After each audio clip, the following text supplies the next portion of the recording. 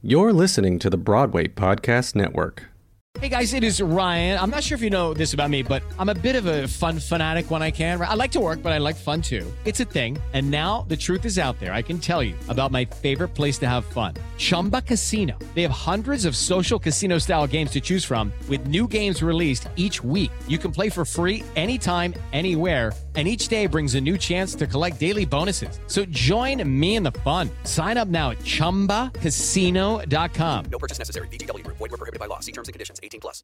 Hey guys, it is Ryan. I'm not sure if you know this about me, but I'm a bit of a fun fanatic when I can. I like to work, but I like fun too. It's a thing. And now the truth is out there. I can tell you about my favorite place to have fun. Chumba Casino. They have hundreds of social casino style games to choose from with new games released each week. You can play for free anytime, anywhere. And each day brings a new chance to collect daily bonuses. So join me in the fun. Sign up now at ChumbaCasino.com. No purchase necessary. VGW. Void where prohibited by law. See terms and conditions. 18+. Hey everybody, in case you missed last week's webinar, How to Market Your Show with No Money, it's now available on the producersperspectivepro.com. Check it out, the producersperspectivepro.com. Now on with the podcast. I want to be a producer with a hit show on Broadway. I want to be a producer. Hey, it's Kaylee Cuoco for Priceline. Ready to go to your happy place for a happy price? Well, why didn't you say so? Just download the Priceline app right now and save up to 60% on hotels. So whether it's Cousin Kevin's Kazoo Concert in Kansas City, go Kevin, or Becky's Bachelorette Bash in Bermuda, you never have to miss a trip ever again. So download the Priceline app today. Your savings are waiting. Go to your happy place for a happy price. Go to your happy price, Priceline. Hey, it's Ken. I hope you enjoyed this episode of the podcast, and I hope it's pulling back the curtain on this business of Broadway. If you're looking to learn more about what makes this industry tick, go to my website, kendavenport.com, and sign up for my weekly newsletter. I'll send you one email a week, one article about what I'm seeing, trends, insights, marketing ideas on what's happening on Broadway right now. That's kendavenport.com. Hope to see you there and in your inbox. Hello, Producers Perspective podcast listeners. Welcome back. I'm Ken Davenport. You know, I've been so fortunate to have spoken to some of the industry's most treasured playwrights on this podcast, people who are already in the Theater Hall of Fame, people who have won multiple Tony Awards, and a heck of a lot more. Well, today I'm thrilled to have someone on the podcast who I believe, and a whole bunch of us in this industry believe, is going to be one of those playwrights soon enough. Please welcome to the podcast playwright Bess Wohl. Welcome, Bess. Thank you so much. So Bess is currently repped off-Broadway by Small Mouth Sounds, which was named the top 10 of 2015 from the New York Times and a whole bunch of other publications.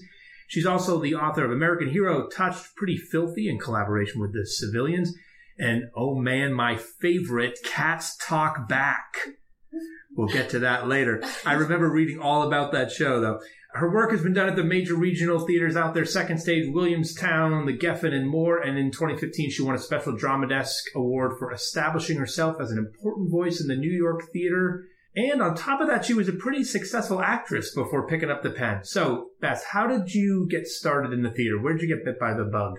Wow, I really think it was when I was a little kid, like in my church musicals. We would do like a musical every year in my church choir, and I just got obsessed with being in them. And they were all like, we did Oklahoma, we did Camelot. Anyway, so yes, we did a lot of, that's cool actually.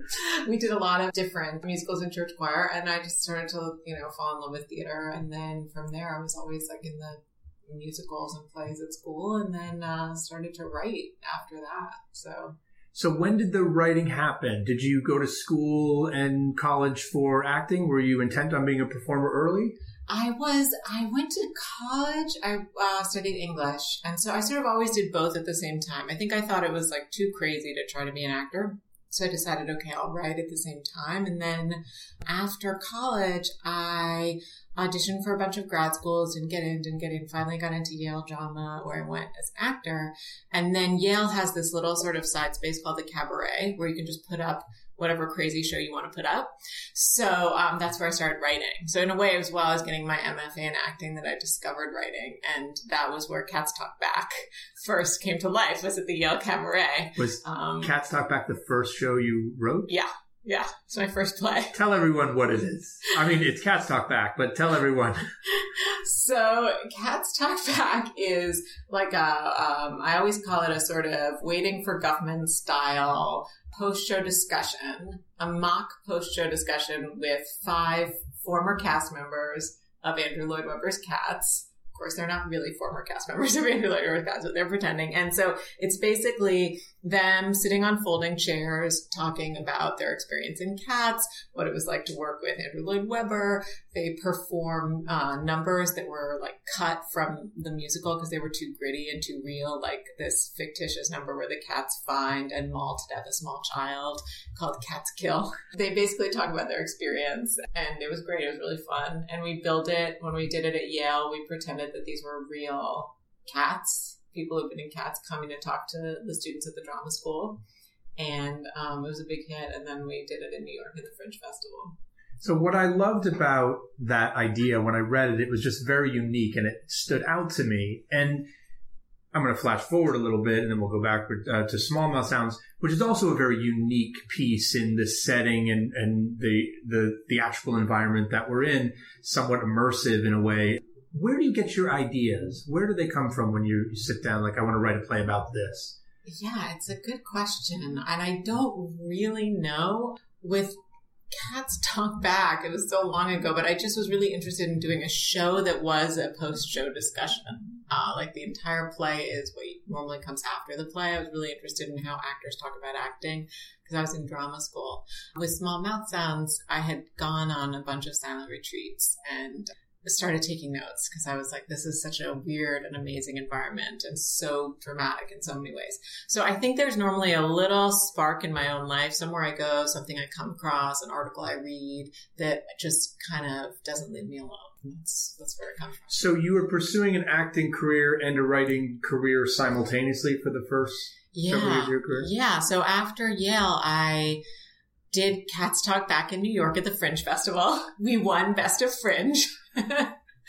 And then at the same time, I started getting cast in like little movies and TV, just little roles. And so I went out to LA to do that and didn't write for a year or two. And then one of the plays that I wrote, I ended up adapting into a screenplay.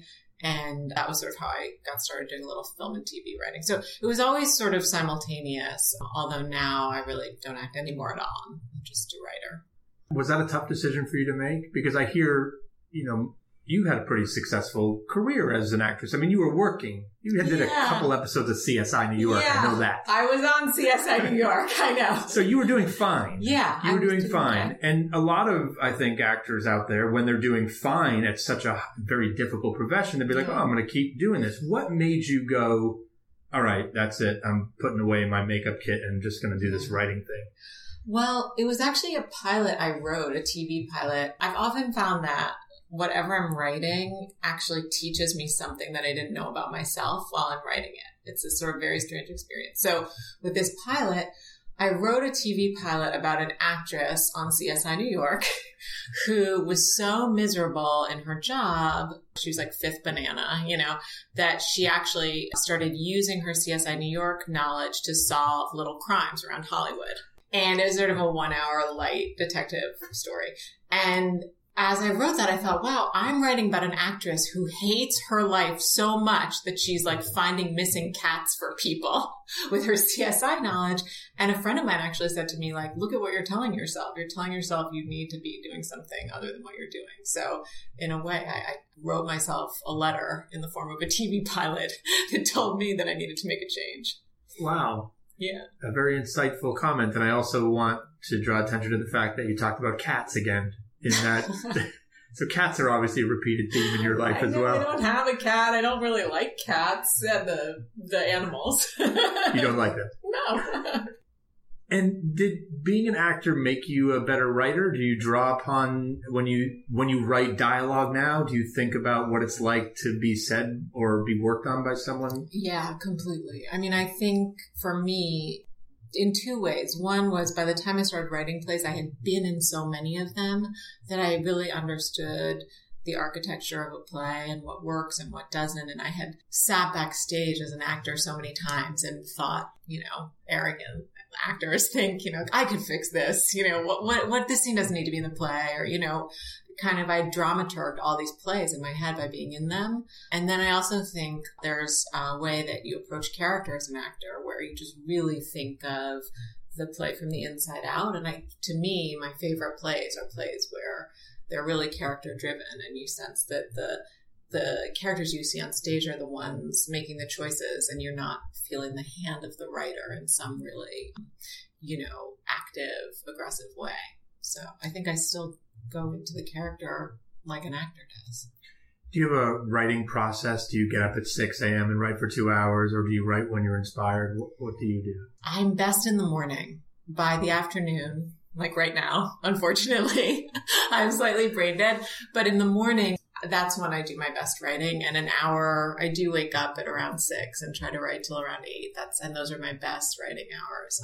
And it's almost like I'm still in a little bit of a dream zone, and often I'll go to sleep thinking about a scene or a problem in a play that I'm working on. And then the hope is that when you wake up, it's somehow started to untangle itself. 7 days a week? Do you write 7 days a week? I don't. I write about 6 days a week. How long does it take you to write a play? So say you bump into a member of Andrew Lloyd Webber's School of Rock, and we'll do School of Rock Talks back, and you get inspired to write a play about that. From idea to completion, about how long do you think it'll take you?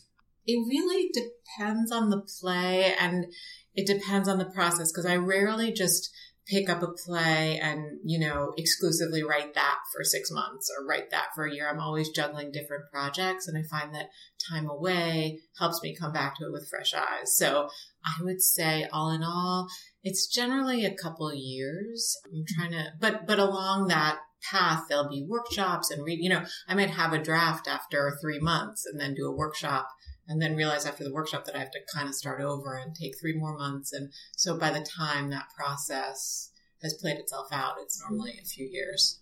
And you mentioned that you've done a bunch of work in film and television. How different is the writing process for film and TV versus the stage?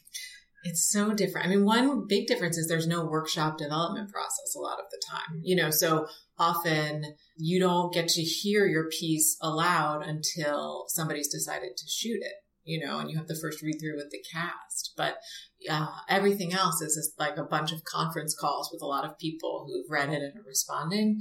So that's one big difference. It's a much more, or my experiences have been that it's a much more sort of collaborative group process in terms of the development of the script. You're taking a lot of notes and synthesizing them.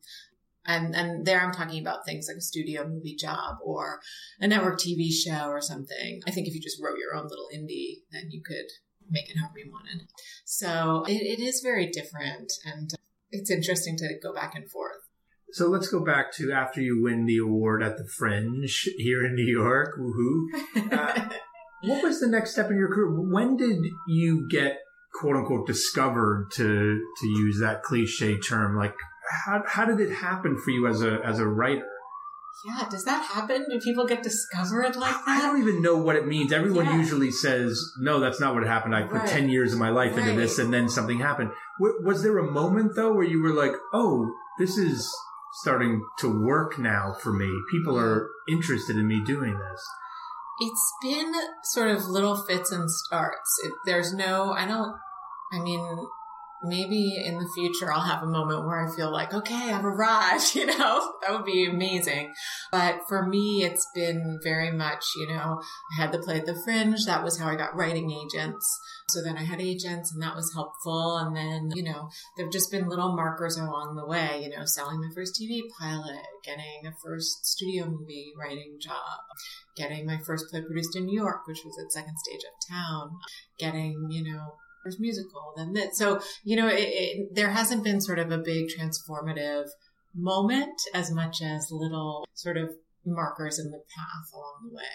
Did you have any mentors, writing mentors as you came up? Mostly I have to say my peers have been really, for me, the most important thing.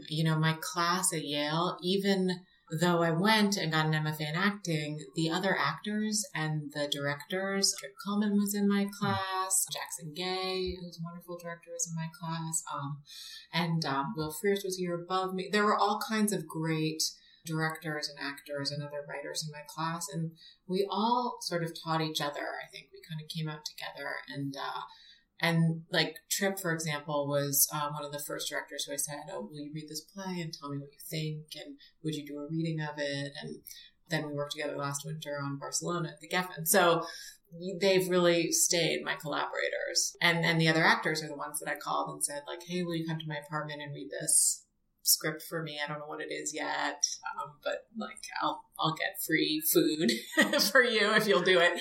So it's been much more peer-based for me.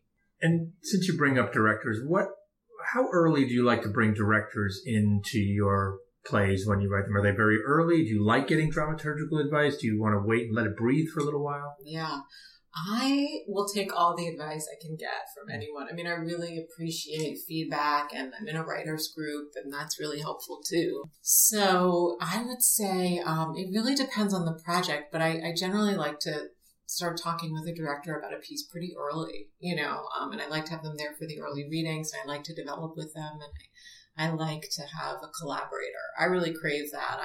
When left to my own devices, I can spin out in some very, very strange directions, and it gets weird. Gets weird really fast. So I need somebody sort of like creating some parameters for me most of the time. Do you attend all rehearsals? Do you sit in the rehearsal room, or do you need some space? That's been a learning curve for me. At the beginning, my first few out-of-town productions, I really wanted to be in the rehearsal room every day. And I think partly having been an actor, I was sort of in this mode of like, well, we have rehearsal tomorrow. I have to go. Even though I was the writer, I still thought of it as an act. Oh my God, I'm 10 minutes late for rehearsal. When you're the writer, nobody cares. They just start. But I was really feeling like I was important somehow in that process. And so now, since then, I've sort of learned that it's really good to step away for me and then to come back to a preview or, I find that if I'm there the whole time, I can kind of lose perspective. And if I leave for a week and then come back, or if I miss tech and come to previews, I can offer more objective help and actually be a good partner for the director to say like, "Oh, I didn't see how you came to this choice, but here's what I'm getting from it," as opposed, sometimes if you know how the sausage is made, it's a little hard to really see things clearly. And what about rewrites and previews? How do you deal with those? Yeah, I have a bad habit of over rewriting. I know some playwrights refuse to rewrite their work, and I would imagine that can present one set of problems, but my problem is sort of the opposite. I'll rewrite anything, and I have to be kind of put in a corner and told to stop, because I'm a tinkerer. I love to tinker with everything and see what it would be. I get bored easily, so I like to just make it different, which the actors love, especially when they're in previews and they have to go on that night. So it's funny, with Small Mouth Sounds, in the original production at Ars Nova, I had there's a giant monologue that one of the characters have. And I think during previews or maybe during tech, I said to the director, "That monologue's not working and we just need to cut it." And she was like, "I don't think we should cut it. I think it's kind of important to the play." It's we gotta just get rid of it. So she was like, "Okay, I'll try it." I made them do a run through without it there. And then the fury coming off of the cast during the run through was so intense because they were like, "Why are you messing with this play?" But I saw it and it was helpful for me to see it. And it went back. And then I went back the next day. Yeah. I got a conference call of worried producers and directors saying, "Please put this back in the show. You're destroying your play." They did an intervention basically. Do you read reviews? It depends. I'll read one or two of the bigger reviews sometimes just to get a sense of basically how the play's going to sell, kind of, whether, how it's going to live in the landscape. But I don't compulsively read everything that's written about a play. And I often will have somebody else in my life read the review to me instead of me reading it myself, and just also like give me the highlights or the lowlights and just tell me if it was good or not. The thing about the practicality of being a playwright is even if you try to avoid them, if you find out, because if they're good, somebody tweets it to you or puts it on Facebook or sends you a text. And if they're not good, you get that vibe too, because you get like an email from your aunt or uncle saying like, that was so unfair. So you just can't avoid having a sense of what the conversation around the play is. You wrote a musical. Mm-hmm. And what was that experience like for you? Do you want to write more? Yeah, I do. I loved it. I really did. I had great collaborators. I worked with Michael Friedman, the composer, who's actually a friend of mine from college. And I loved working with him. He also did the music for Cats Talk Back. Of course. The play that started it all. And so, I had a great time. And Steve Cossin, who runs the Civilians, was wonderful to work with. So it's really fun to feel like you can have music as another tool to create an emotional result in the audience. And after you go back to playwriting, you sort of feel like you're like, I don't know, like running, with like one on one foot or something. Like it's hard to take it away again. 'Cause now when I write a play, I'm like, wish I could just sing right now. It'd be so much easier than having to write this scene. So I loved it. If you could be a playwright trying to make it today versus a playwright trying to make it 20 years ago, which would you choose? In other words, is it harder, do you think, to try to get your footing today versus than it was 20 years ago, or easier? Well, I think for women, it's probably a lot easier now. There just seems to be much more focus on making sure that women are produced and, obviously there's a long way to go, but it does seem like there's an openness to women's voices that's exciting now in a way that probably wasn't 20 years ago. I think the thing that would be nice is people's attention span seems shorter now than it was 20 years ago. And I think it'd be nice to be able to speak to an audience that's not like sort of on their phone in their, half the time or without cell phones going off. I'd love to write a play where no cell phone ever went off in the audience. And that's just not possible anymore. Have you experienced any, as you were coming up, any challenges for being a woman in this industry or on the other coast even? Yeah, I think it's hard to say because I don't know what it would be like not to be a woman. So I can't say how my experience would have been different, but I think, there's times when, especially making the transition from being an actress to being a writer, it feels like as an actress, you're seen in as more of a reactive part of the process. You got the part, you didn't, and then you're there to sort of serve the process. And as a writer, you're much more there to sort of be in charge of the process and direct it.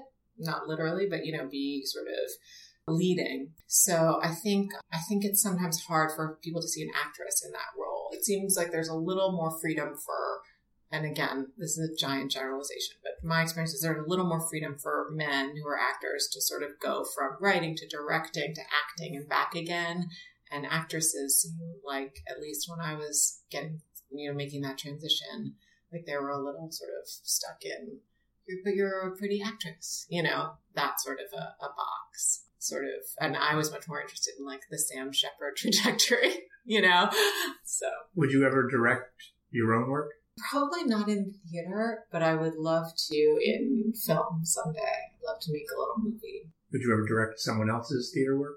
I don't think I could. I really don't.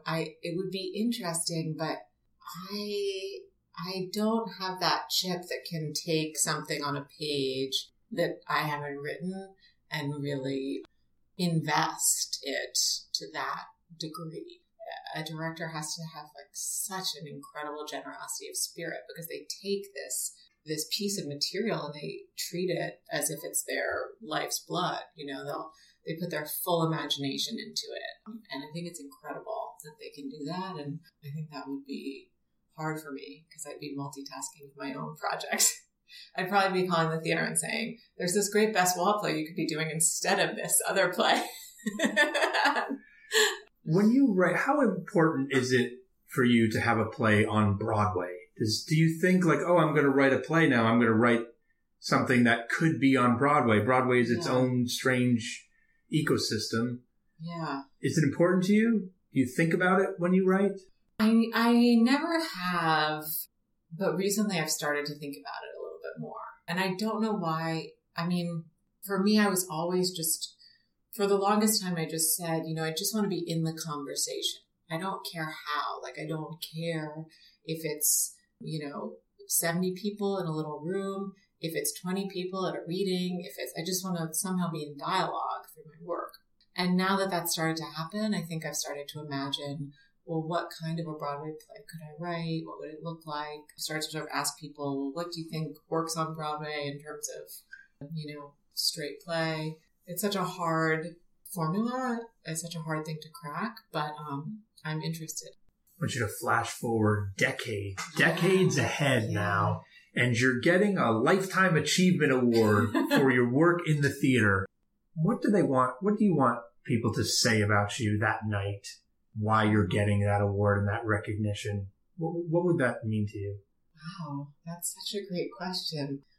To me, without hopefully sounding cliche about it, I love the sense of community and collaboration in theater. I love the family aspect of it. So I would love it if people thought of me as a great collaborator. To me, the most gratifying part of writing a play truly is seeing the actors step up and shine and seeing, people do their best work together.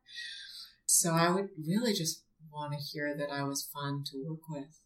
So I tracked you down for this podcast via Twitter. Yes. Do you find you just grimaced a little bit. I'm a reluctant tweeter. You're great at it. I'm learning. It's a learning curve. So talk to me about that learning curve. Do you find like, oh, this is something I should be doing this. I have to be doing this. I have to put myself out there to promote myself a little bit, or just because of the writing aspect? Like, why learn it? Why learn it? I know. I think I'm not sure about the answer to that question because I'm very conflicted about whether I even want to be on it at all, because there's so little time in the day just with all of the busy lives that we lead to write anything, that I feel like the things I should write should not be tweets,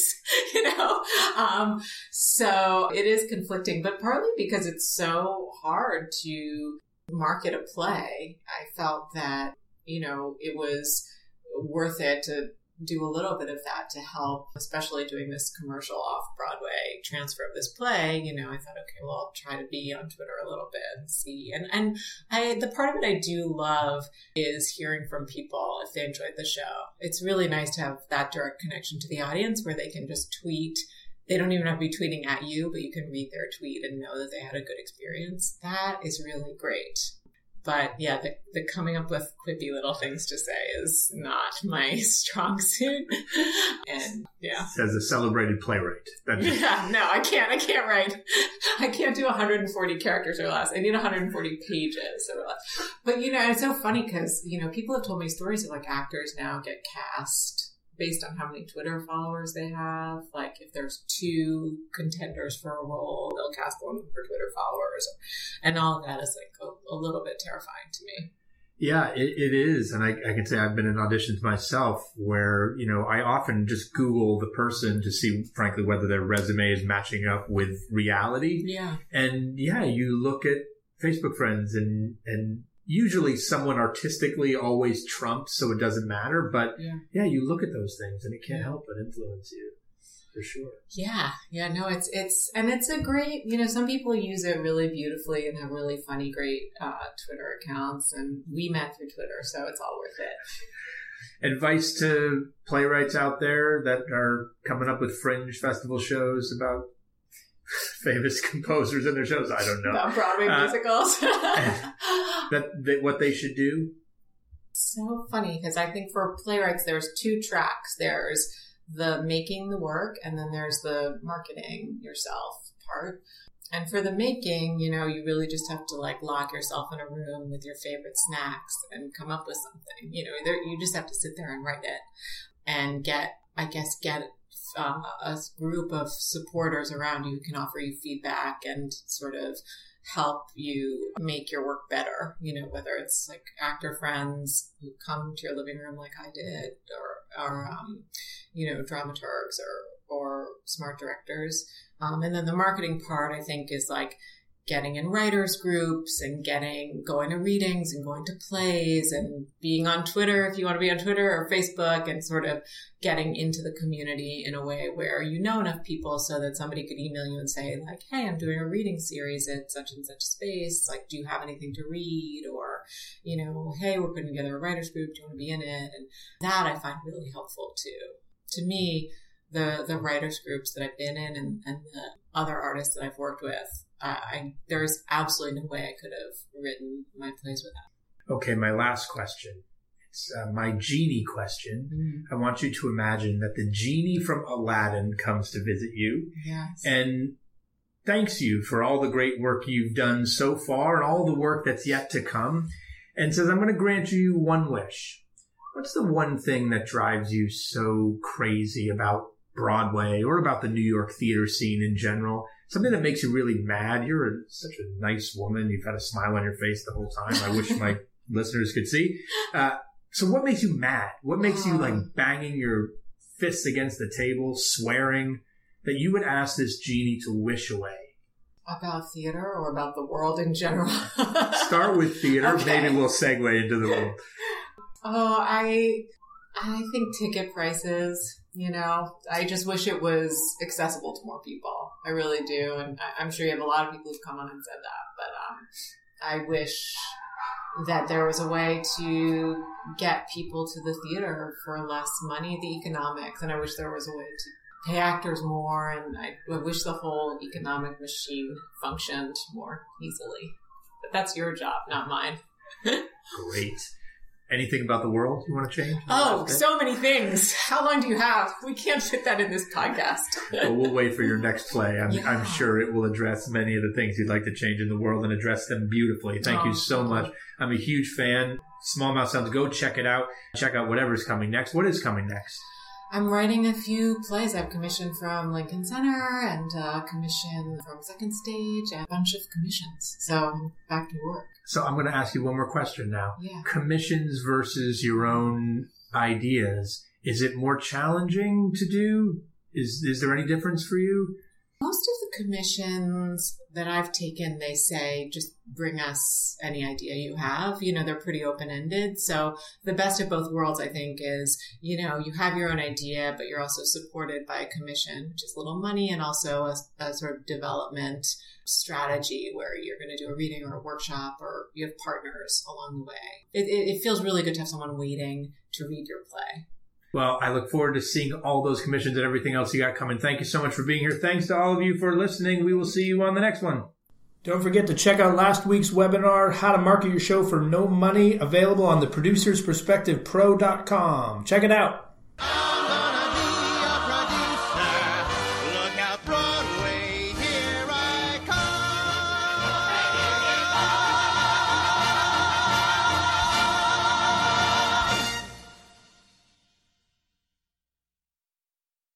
Hey, it's Leslie Odom Jr. here on the Broadway Podcast Network to tell you about the Rise Theater Directory, a program of Maestro Music. Rise is a national online resource designed to connect and empower backstage and administrative and creative theater professionals from underrepresented backgrounds.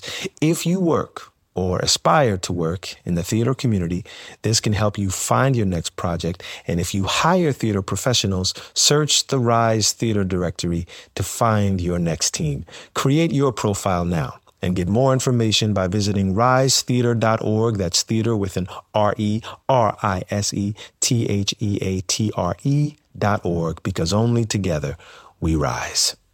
Hello, it is Ryan, and I was on a flight the other day playing one of my favorite social spin slot games on ChumbaCasino.com. I looked over at the person sitting next to me, and you know what they were doing? They were also playing Chumba Casino. Coincidence? I think not. Everybody's loving having fun with it. Chumba Casino is home to hundreds of casino-style games that you can play for free anytime, anywhere, even at 30,000 feet. So sign up now at ChumbaCasino.com to claim your free welcome bonus. That's ChumbaCasino.com and live the Chumba life. No purchase necessary. VGW Group. Void where prohibited by law. See terms and conditions. 18+.